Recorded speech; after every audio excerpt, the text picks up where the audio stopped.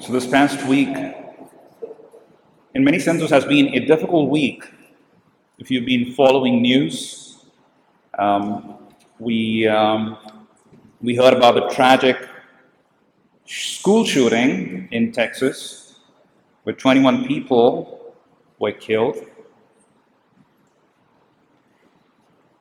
And what is, I believe, tragic and horrific in a school shooting, at least the school shootings, that have been in the news, is it's the children who kill children. And that is tragic. I mean, we can make a sense of things, in the past. Well, adults, older people, when you look at I guess the greatest new horrific shootings, the shooter would usually be an older gentleman. But if you look recently at the school shootings, these are young people, young adults, just coming out of your teenage years, and that is what makes this tragic and calls us to question ourselves: is where is our society going? Where is the American society going? In an article that I read in a very popular journal says, we have become a society filled with very young men who are ready and willing to throw away their lives and the lives of others. And a natural response for us, I believe, as Catholics, as people of faith, is to pray. But in the world, in the public square that we live in, prayer is no action, is non-action. Right? Today, we have to take a stance. Are you for gun control? Are you not? It's either or.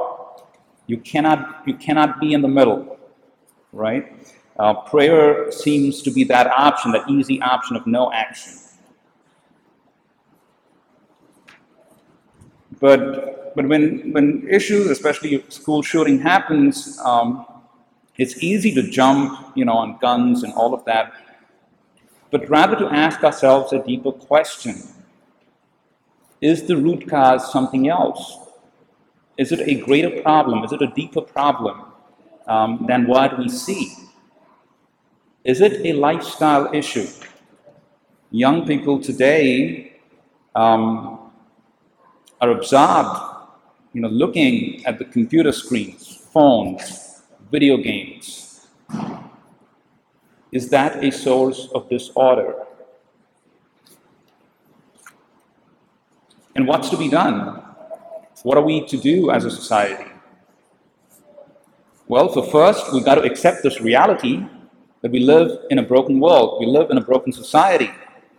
Our families are broken. Technology has driven towards isolation. We have technology-driven isolation. And we have a decline in church being a social center, a center of social life. And hence, we have to pray. We have to pray about the situation.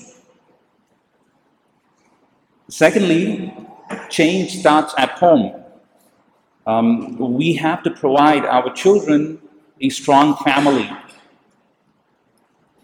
It's no surprise that if the parents are married, stable, steady, are present for their children, the children end up becoming better in terms of society, more responsible. We could always have exceptions, but more or less, that's how the children grow. What are other options?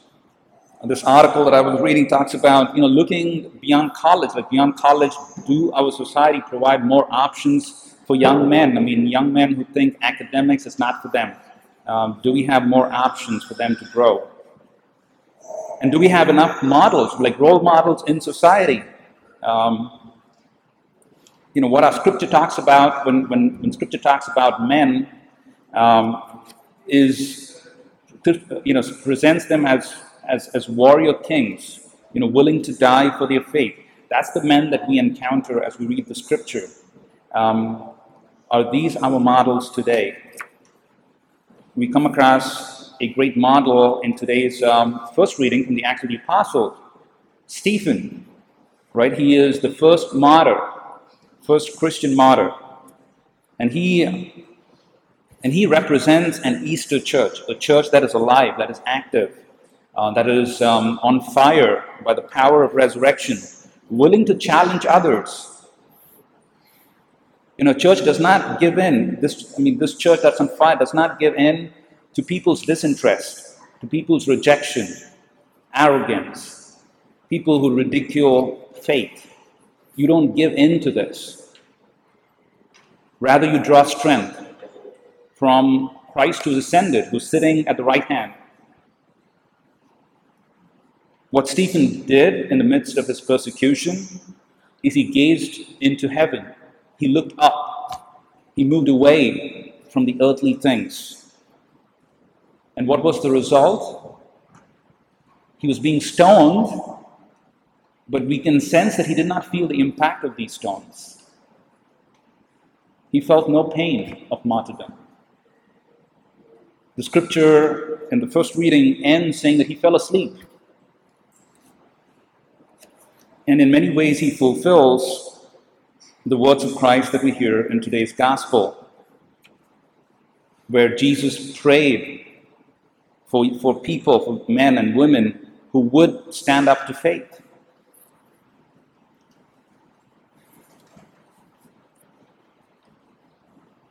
We have a temptation to accommodate, to compromise, to get along and fit in. We value diversity more than truth, the individual more than the common good. We value tolerance above genuine love, justice, and charity. It seems easy to live this way, to manage our differences. But unfortunately, this converts nobody. When people believe in something and they don't act on it, then they draw people away from them. Rather, when people believe, they act on it. As Catholics, our faith matters. Faith changes us. It molds us into a new creation, a creation that God has envisioned of us to be that what we call the best version of ourselves.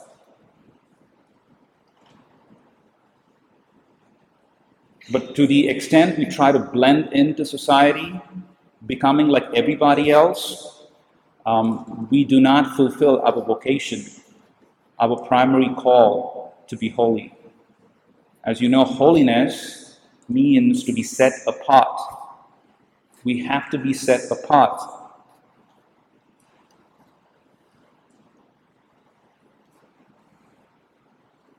We need churches rooted in holiness. We need parishes that are on fire, like Stephen, like the early church, willing to die. And all of this is possible only when we give ourselves fully and generously to God. Not a bit, not like, just let extra bits of pieces, I'll just throw it like on Sunday. No, but when we give ourselves fully, when we make God the center of our lives, when we truly seek to be holy, and when we become a community that fosters holiness,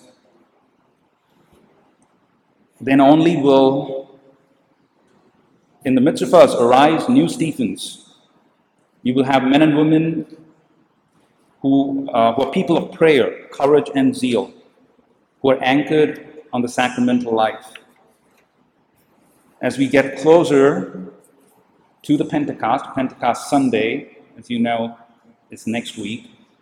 Let us truly pray for this new Pentecost, that we need our parish to be on fire. We need ourselves to be on fire, fire to be holy, so that we may rise above this world that we live and fulfill what Jesus prayed for today, that we may all be one, just as he and the Father are one.